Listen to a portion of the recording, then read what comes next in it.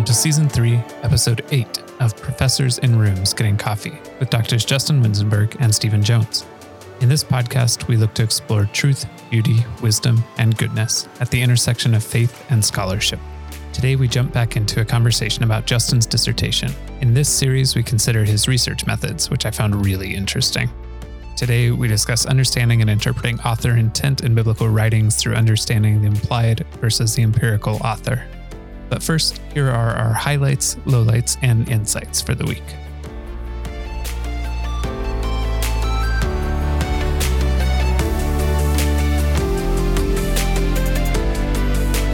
Have you had any good coffee lately? I have had some good coffee recently. So in our neighborhood, there is a market, different vendors come in, and there's a little plaza that they sell on 5 days a week. And it's not the same vendors every day. Like Tuesday is a big day and Friday is a big day, but many days there's a guy with a coffee cart there that he bicycles in with. And nice. It's some of the best coffee I've had in Berlin. I would say it probably is the best coffee I've had in Berlin. How's he making it? I don't know. He's just got a little machine there, a little espresso machine there on the back of the cart. Nice. And it's like a cart with a canopy on it. And so the other day we had a really nice warm day. And so Jenny and I walked down and I got a flat white, which I think I've mentioned before I really like. And Jenny got some ice cream cones. And so we had ice cream and coffee, and it was very nice. How about you? Great. Any good coffee recently? No. Oh, okay. Well, I'll be honest. I think all coffee is good coffee. Really, I am very not picky. Actually, I will bring up a good cup that I had that's not actually good, but heartwarming. Yeah. And that is, we have this diner in Hopkins, where I live, which has been there for ages. Hoagie's. It's called, and it's like a greasy spoon where you get. How is it on the main street there? Or? Yeah, right on Main Street. Nice. But it used to be cash or check only. Now apparently they take credit cards. But you can get out of there with a full breakfast for like $6.50. Come on now. Yeah. In fact, a buddy and I went there once, and we saw a guy sitting next to us, and when he left like a $2 tip. Mm-hmm. And we were like, oh my goodness, this guy is really cheap. And then my buddy just took a quick glance at his bill, and it was like $4.50. Oh, so it was a good tip then. It was a good tip.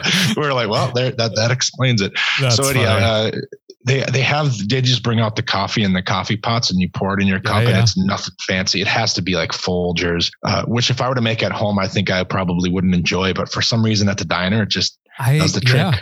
I know what you mean. It's like if it were my own coffee, or if I were at a coffee shop and got that coffee, I'd be pretty disappointed. But for some reason in a diner, that kind of coffee is good. Yeah. Although I will say one other thing I've noticed, I don't know if this is new. Maybe it's just never been on my radar, but all these coffee shops in the area, Dunn Brothers, Caribou, Starbucks, all the major players, they now have pistachio drinks. Pistachio drinks. I mean, I've heard of pistachio ice cream, but there's pistachio drinks now. Oh, yeah. Like you can get like a frappuccino with pistachio in it, or a pistachio latte. And I didn't get any. I got like a frappuccino style thing, which is that blended iced thing that they then put pistachio in, and it was actually quite good. I wasn't expecting it, but I don't know if that's common or if that's just kind of a seasonal thing for them or what. Interesting. Yeah. Well, next time I'm back, I'll have to try it if they're still doing it. Yeah, for sure. Huh. Well, what's a highlight been for you this week? We've decided it's time around our house to, we have one bathroom in our house, which is not a complaint. But as the kids get older, it has been somewhat challenging. And so I think we're about ready to put another bathroom in, and we're hoping to extend our bedroom upstairs to put a dormer in, essentially, which is like tearing off part of the roof, and it's kind of exciting to think about. So we're kind of in the final phases of figuring out the details of that. They're not going to get started on it here right away, but the hope is that when we're away this summer for a bit, that they might work on it then. How about for you? I got to go to a movie for the first time since I've been here. On Friday night, and that was a lot of fun. It was the new Batman and I enjoyed it. I mean, it's not exactly a fun movie. It's kind of it's dark. Yeah, it is. It is literally dark, and it's and it feels dark. Yeah, and it doesn't really let up. It's pretty dark the whole way through. But I enjoyed it, and then we got a burger afterwards. There's a Five Guys, and Five Guys. There is a Five Guys here. Yeah, and I've avoided. Oh, and the movie was in English too, which was nice.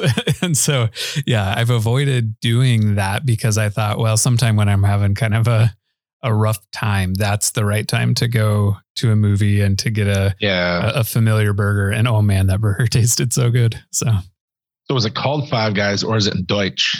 No, it's called Five Guys. It's Oh, okay. Yep. What do you know the translation would be? I'm putting you on the spot here with your language learning. Yeah, I think it'd be like Fünf Kerle or something, but all right.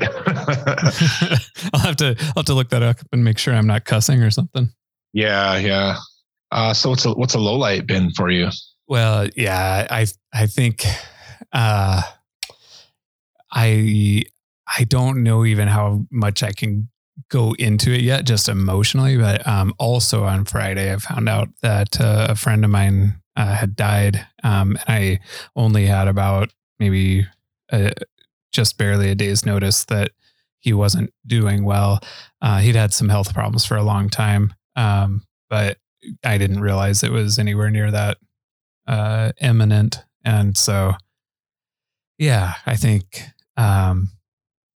he's a couple years younger than me, and somebody I've worked with quite a while. I think we'll probably do a special episode in a little bit to commemorate him. But I think one of the things that is really noticeable to me about that is just the distance, not being able to mourn with people who are also mourning, other than my wife, of course. So I think that, definitely my low light for this week. Yeah, I kind of wondered, what it might be like for you. This has got to be a little different. I mean, not that you were proximity wise that close if you were here back in the States in Minnesota, right. Yep. But just being overseas, has that experience been different for you? Yeah, I mean, so it's not even a question of trying to get to the funeral. And I think if I were in the US, I would strongly consider it. And then even, other people in the Minnesota area who also knew him that I might be able to get together with. And, there's just something about talking back through your experiences with somebody and remembering, who they were in your life. And, we've got good colleagues and teammates here, but nobody who has a shared history with my friend. So, yeah. How about you? What's a low light been? Well, I not quite in the same vein as what you'd mentioned. And I think since you told me about what happened with your friend, I've been feeling for you as well. And for the folks that we know that know him and thinking about his kids and family as well. But other than that, we just keep getting these bouts around our house of the kids being sick, which, I don't know. Nobody really tells you before you have kids, like how, when your kids are young, how hard it's going to be. And I'm not just saying for us. I mean, it's hard for the kids too, but man, oh man, like it's not fun having kids that are sick. And sometimes it just keeps going, doesn't it? Oh, and it spreads. And the problem is when you have more than one kid, it can go from one to the next. And then it can be a couple of weeks. And the other thing is nobody really prepares you for the idea of, you're going to have to miss a week of work. Right. Just because your kid can't go to school or go to daycare. And now my wife has been the one who's carried a lot of that load, and she's done such a fantastic job of that when we need it. Well, and I've been willing to do it too, and I have some, but my wife has sick days, and in academia, there's no such thing really as sick like days. That doesn't mean you can't miss. I think what happens, we just have to make sure that our classes are figured out, or that we have to come up with alternative activities for our students. But the other thing is we're still in these mod formats, and which basically means our classes are 8 weeks long. Right. If you miss a week or two, gosh. if you miss a week, I mean, which again makes me think about single parents out there too, and how difficult that has to be, where you really have no choice on who's going to be staying home. And, so anyhow, it's an adjustment as a parent to think about how to handle that. And I mean, it can be, again, I think we had a stint there where our kids were exposed to COVID and never got it. And they were missing 4 weeks of daycare. And that's just a lot. Yeah. Like 2 weeks from one kid and 2 weeks from another kid. And it's just, we have some families that we're connected with here that seem like they have just been in those constant cycles of sickness. And and I don't want to be insensitive, because trust me, I think being exposed to COVID and not getting it is far better than situations others have been in where they've got it and it's been real rough. So I certainly acknowledge that, but so I don't want to say what was me, but it's been something that's been kind of going around our house. Mm-hmm. Now, I don't know if I have an insight. Do you have an insight here? Maybe we can. Maybe we can come up with one together here. Yeah, I mean, I think one insight, such as it is, I think I say that a lot, actually. Insight, such as it is, I think there is something. So I'm thinking about.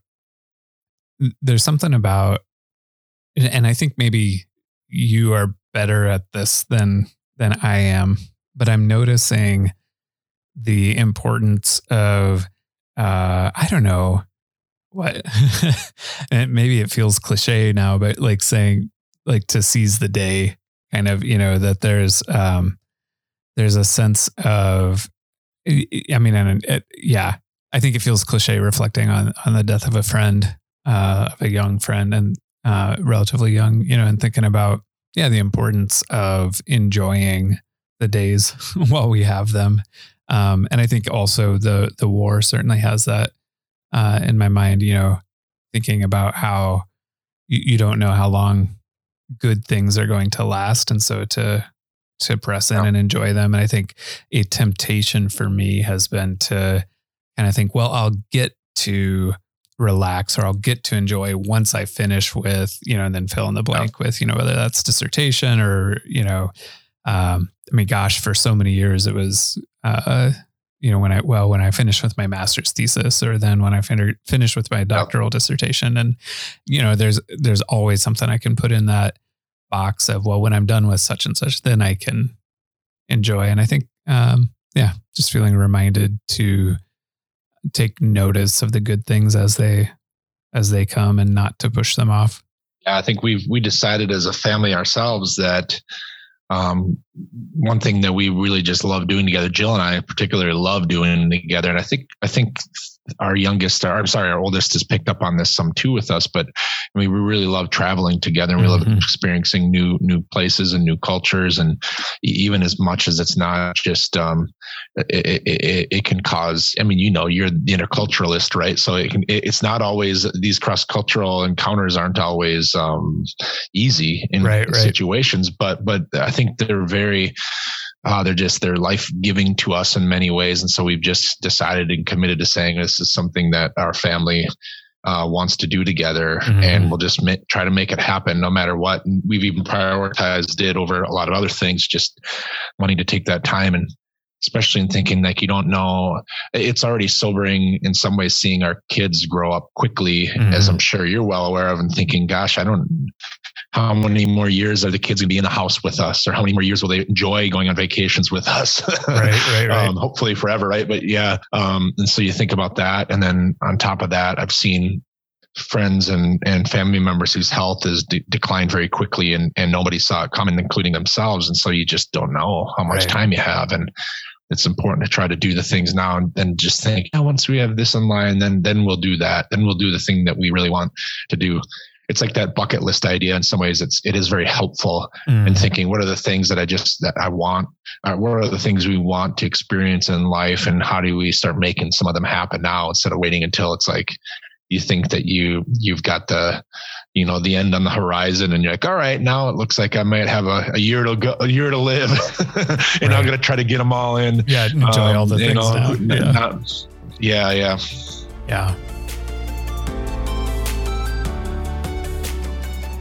We'll be back in a moment with the conversation about understanding author intent in biblical writings. As always, you can find more at patreon.com/profsinrooms.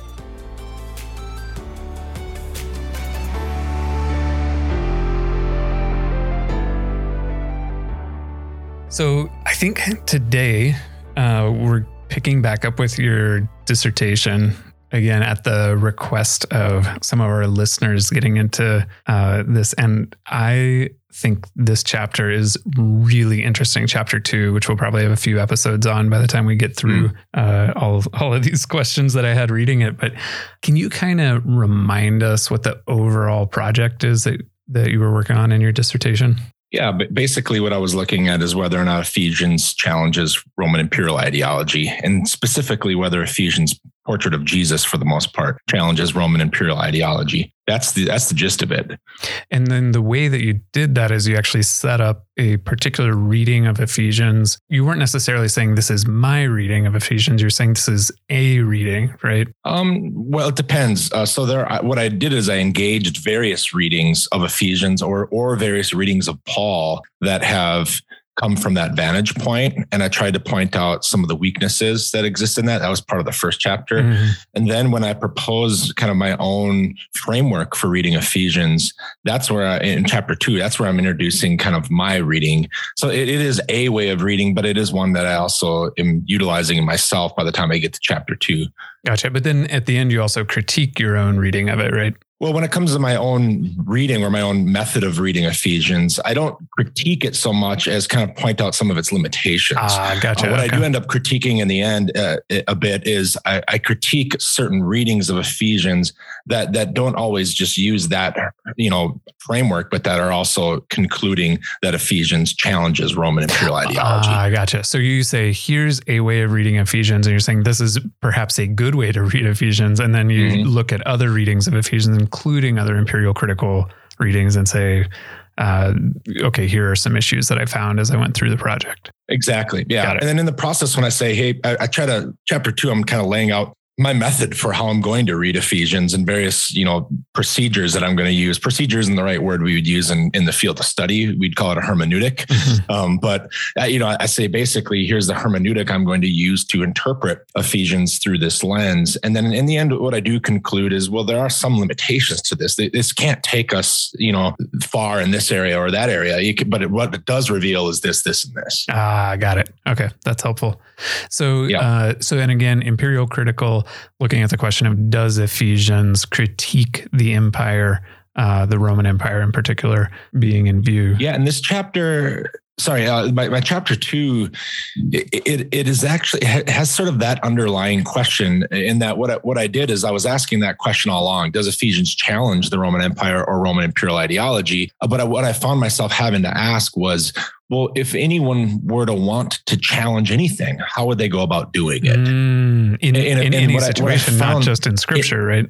In any situation. And the answer is, there's many different ways somebody could challenge an ideology. Like you could say, I'm opposed to this, right? Like you could just straight out say it. Yep. Yeah. And there's gestures you can use, so some things go beyond textual analysis. Like, gestures in thinking about a theory of gestures or symbolism, semiotics isn't necessarily going to apply to Ephesians in that sense, because we don't have hand gestures in a text.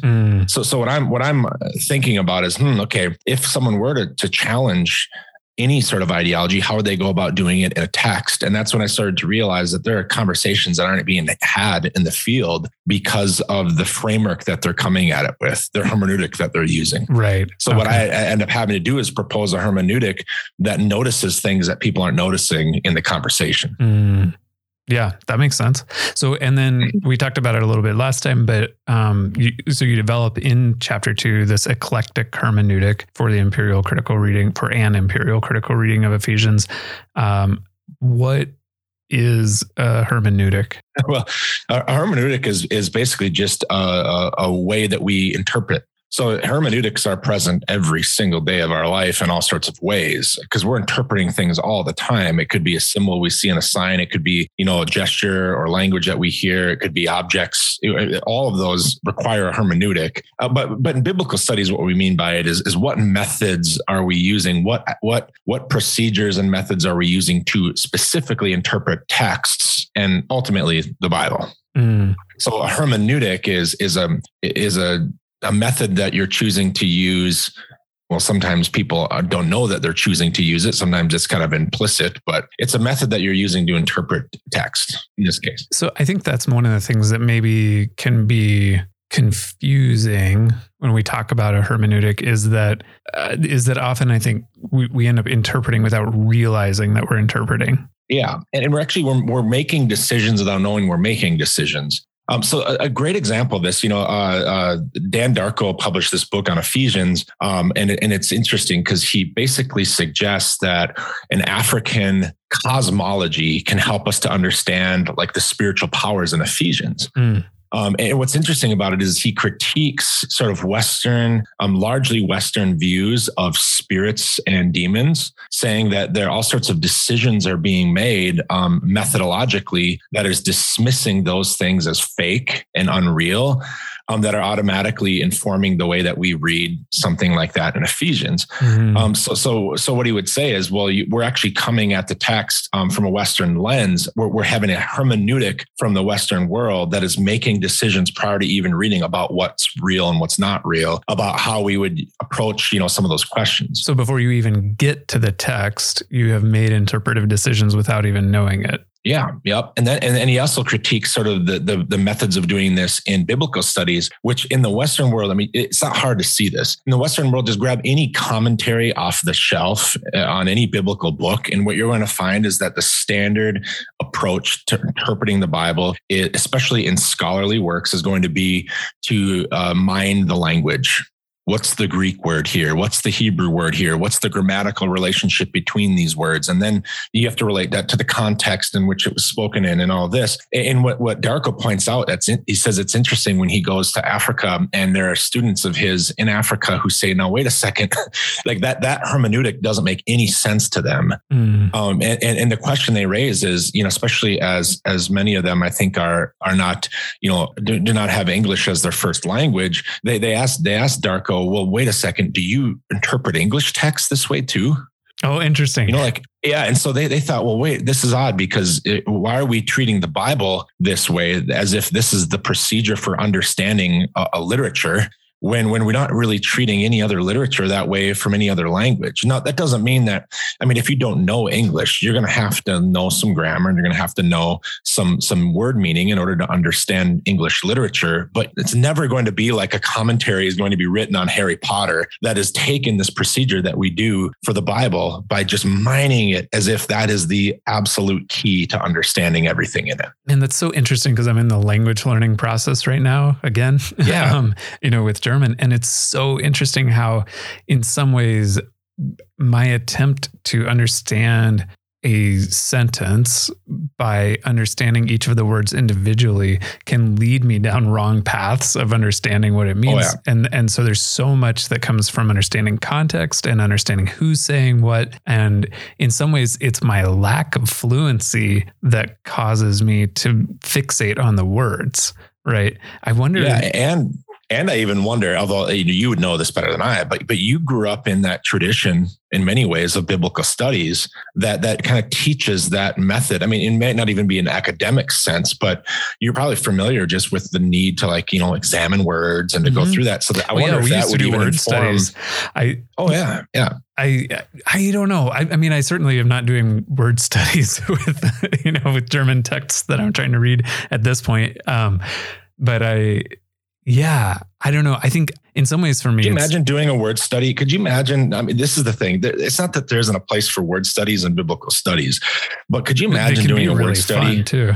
It could be fun, but could you imagine doing a word study out of Harry Potter? That'd be so weird. Like an English word study. It just the fact of doing it seems out of place. Like, wait a second, how is that going to help you understand Harry Potter? It seems like, well, you don't understand what it's about if that's the way you're approaching it. I don't mean to say that that's the case for biblical studies, but it's so interesting how unnatural that feels in other contexts. Yes. And I think that's the point. So that's a hermeneutical framework that's saying, if we want to understand this text, the Bible, here's the methods that we need to use to detect the meaning. And oftentimes it's being done at a very low level of grammatical, analysis and language. And this isn't true maybe in churches, and it's not always true, in the pulpit, but it is definitely true in academic biblical studies, and especially academic biblical studies that are coming sort of from white, Western and perspectives. And probably especially more from fundamentalist roots. Is that accurate? No, it's not. I mean, that it can be accurate, but no, this is across the spectrum theologically. Right? Interesting.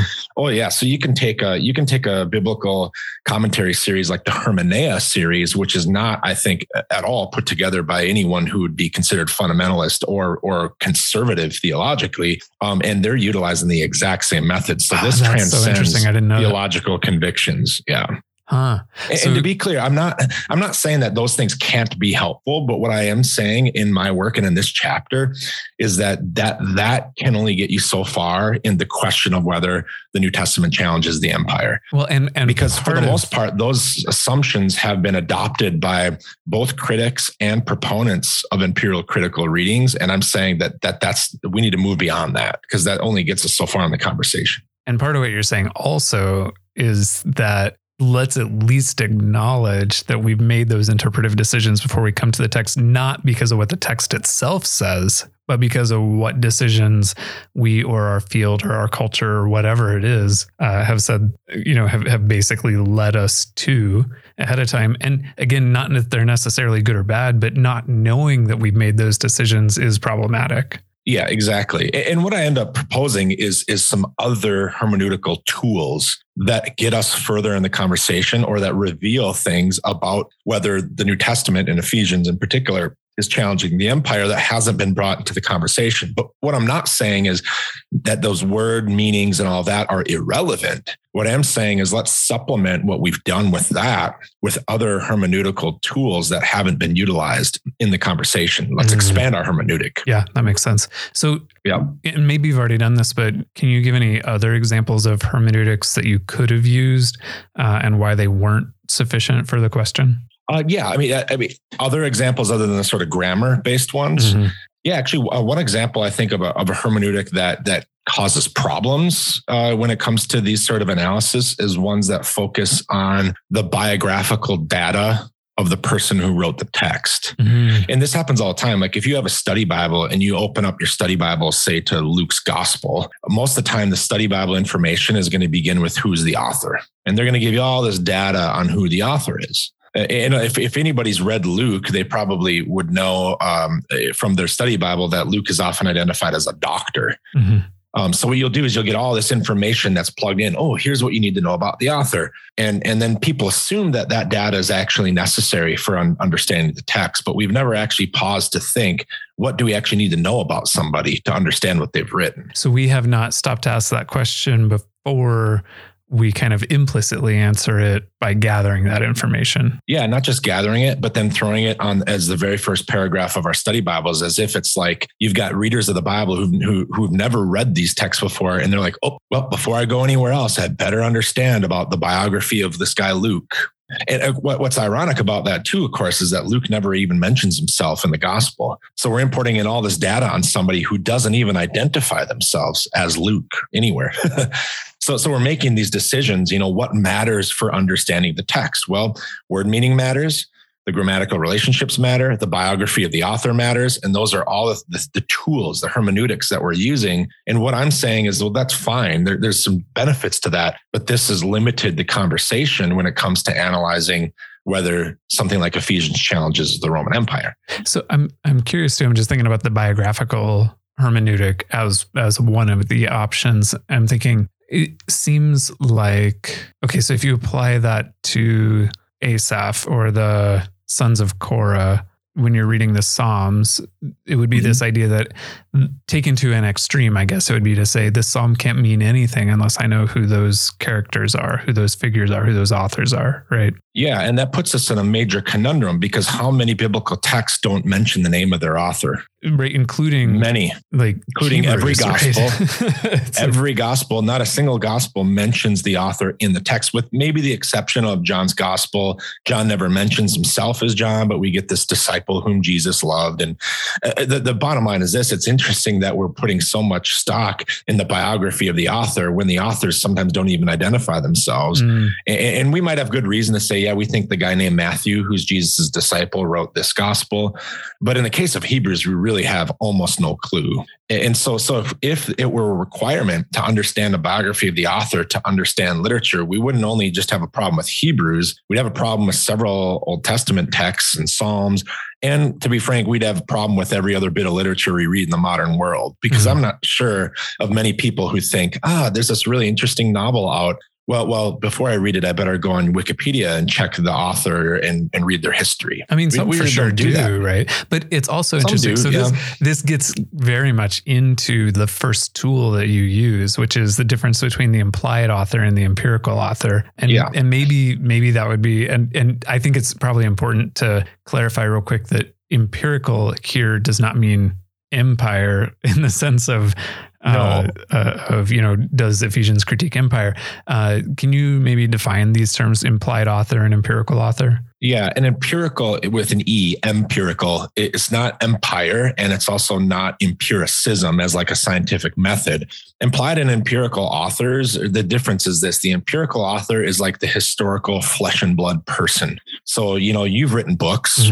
You're the empirical author, Stephen Jones. You were born in this city. You lived this life. You ate this for breakfast. You have all these ideas that go through your head. You have this many kids and a spouse, and you got married on this date. That's the empirical person, Stephen Jones.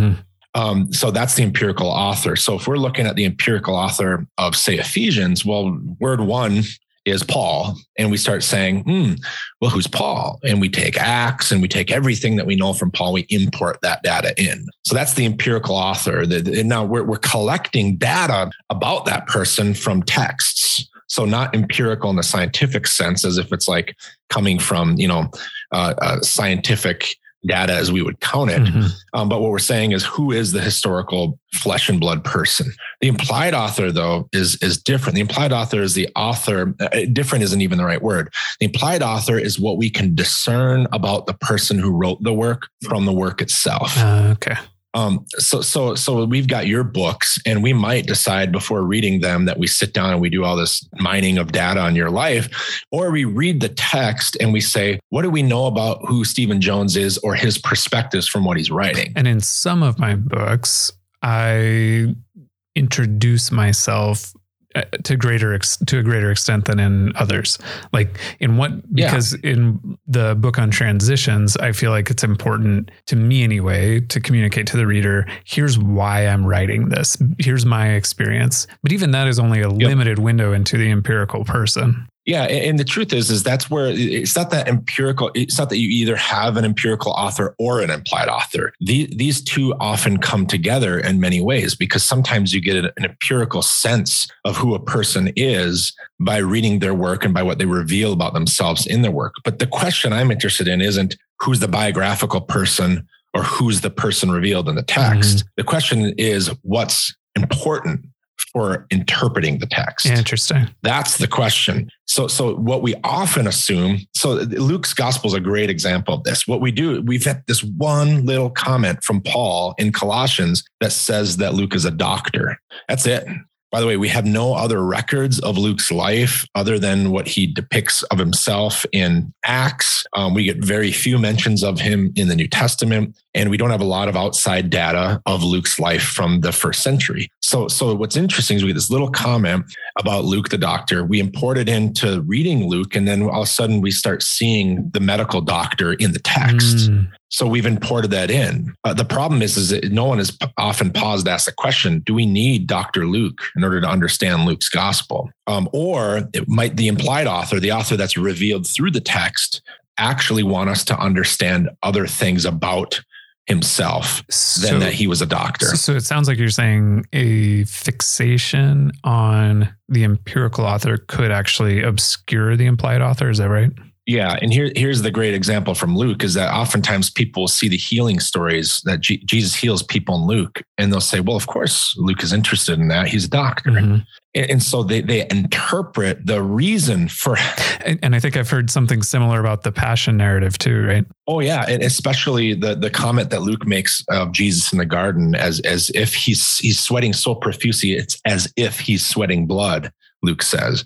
And people will say, oh, wow, Luke's making a medical diagnosis here, of Jesus basically having this medical condition where he's suffering so much that blood's coming out. And Luke knows this because he's a doctor. Now, the reason why I find all this insufficient, in other words, we're importing in all this data about this person this historical person, Luke, and who we believe Luke is that there might actually be other reasons why Luke includes those stories. And it might not have anything to do with him being a doctor. Mm. So if we let the implied author speak, the author that comes through the text, you might find that, actually the author is interested in these healing stories, not because they're a doctor, but because they believe that it's the fulfillment of the Messianic age, that the great Messianic era has arrived and that the prophets had been speaking of this for a long time. So you see there's two different interpretations. Either one is saying, Dr. Luke is very interested in these healing stories, and that's why they're there, because he's a doctor. Or it could be Dr. Luke or just the author wanting to give healing stories for a different reason. No, they could be both and in some ways, right? But the problem is that the Dr. Luke can really limit our interpretive horizons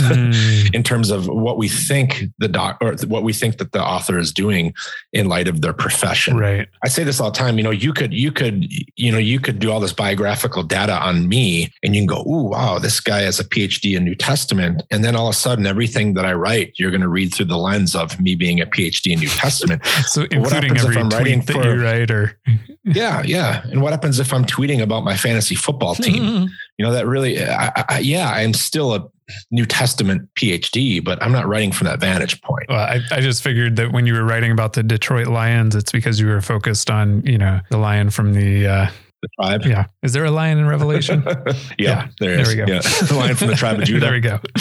Yeah. So the question of implied empirical author isn't who is the author. The question is what do we need to know about the author to understand their work? And so this comes into the equation. And let me just use an example of this. I think that will be even more helpful. And this comes from movies, because if we were to treat movies the same way we treat biblical texts, and if we were to say, well, who's the author of the film? Mm-hmm.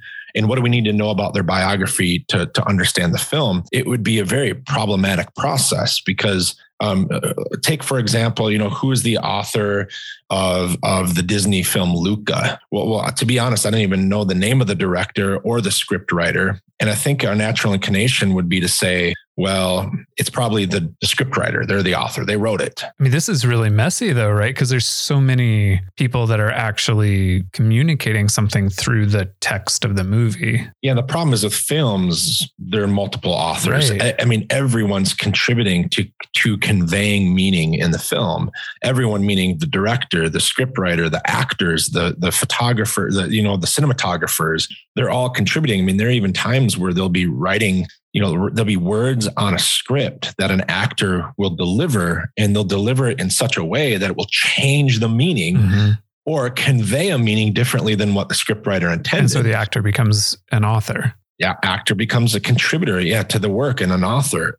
So here's what I'm meaning by this. Like if we were to say, well, hey, you can't watch a movie and understand what the movie's conveying without mining the author's, biography, then the question emerges, well, who's the author of the film? Did we do that with the director? Do we do it with Brad Pitt? Who do we do it with? And someone might say, well, that's fine and all when it comes to a movie, but the biblical text is much simpler than that because we get the name of a single person often attached. And so it's just an easier process. But again, it's not so much a matter of whether we can decide who the author is and if it's just one person, but what's relevant about that person for actually understanding the meaning of their work. And this is why implied is so important. When you watch a film, there may be many people that contributed to conveying meaning, but there is this overarching meaning that's conveyed through the totality of the film. There's an implied author that emerges that is like giving points and making jokes, and you get it. So that's where I think we can take a similar procedure when we look at the biblical text without getting overly caught up in who the historical person is. So this partly becomes important in your exercise of reading Ephesians. Like, one of the reasons that it becomes important is because there is some dispute of who the author of Ephesians is. Yeah, there's two reasons this is important for my project. If I focused too much on who the empirical person Paul was in order to understand Ephesians, well, then I'm going to have many objectors in my field who are going to say, but we don't think Paul wrote it. And so if your reading was dependent on empirical Paul, then those folks would reject your reading. Yep, exactly. Yep. On those grounds that's one alone. Yeah. So there's pragmatic reasons in some ways because I wanted the conversation to be expanded. I didn't want those who dismiss Paul as the author. And there's various reasons why people do this, why they dismiss Paul as the author. And it's not necessarily, as some our listeners might assume, it's not necessarily because they have a low view of the Bible and think, oh, the Bible can't be trusted. There's all sorts of reasons why people with Ephesians specifically say, we don't think that Paul actually wrote this. But what I wanted to do is say, well, that's okay. We don't need to actually focus on this empirical person, Paul, to understand this work anyways. Mm-hmm. So it was a pragmatic move in that sense. But in my dissertation, I think there would be some question that well, hey, wait a second. We know something about Paul, and we know something about the way that he interacted with the empire. And the reason is because we have something like Acts, the book of Acts. Mm-hmm. So here's what will happen is that people will say, okay, well, if Paul did write Ephesians can't be against the empire because Paul wasn't against the empire. Because look at how Paul interacts with empire and Acts. Yep. So this is where then again, the question I'm asking is, well, then do we let the external data about this historical person drive our interpretation of Ephesians before we've even gotten to it? So, well, there's this principle of using scripture to interpret scripture, but it sounds like maybe you're saying that we could also use scripture to obscure scripture. Yeah. Not just that, but we can import in data about the person, the historical person, that isn't relevant for interpreting their work. Just like reading your tweets about fantasy football, it's really not necessary or even helpful to know that you're a New Testament scholar. Yeah, some objections about Ephesians being anti-imperial, or rather not being anti-imperial, are coming from people who believe Paul wrote it, but they said Paul wouldn't do that. But you see, what's interesting about this is we could have said the same thing about Bonhoeffer. Wait. We know Bonhoeffer's a pacifist. He would never try to, this is the problem. We're importing in biographical data about the person that may or may not be relevant for actually understanding their work. So how do you understand Bonhoeffer's ethics if he's a pacifist? Because it doesn't seem to work as he seems to be working through justifications of his participation in the plot to assassinate the leader of his country. Which was Hitler, just to, for clarity, anybody not familiar. Yeah, which was Hitler. not just he's some renegade trying to assassinate people. But you see, what I would say is that, well, we know biographically that Bonhoeffer was a pacifist, but that actually isn't relevant data entirely in order to interpret his ethics, other than that it provides some interesting background to say, ooh, he may have changed his mind, or he may be in a conundrum. Oh man, that's interesting. So yeah. So your first step in establishing this eclectic hermeneutic is to say there is a decision being made about the authorship of the letter, and it's more important that we focus on the implied author than trying to get to some empirical Paul. Yep. Yeah. Let's understand the work from the perspective that the work is being written from before we start to import in outside data about who this historical person might have been. That's super interesting. And then we can ask questions about how the two might relate. Yeah. You know, I don't have any strong reasons myself for questioning that Paul was the author, but that doesn't necessarily mean that even if Paul was, respectful of the empire in other places, that he might not have a reason to challenge them here. You know what that reminds me of? You'll have to help me tell the story and then tell me whether or not I'm right to apply it here.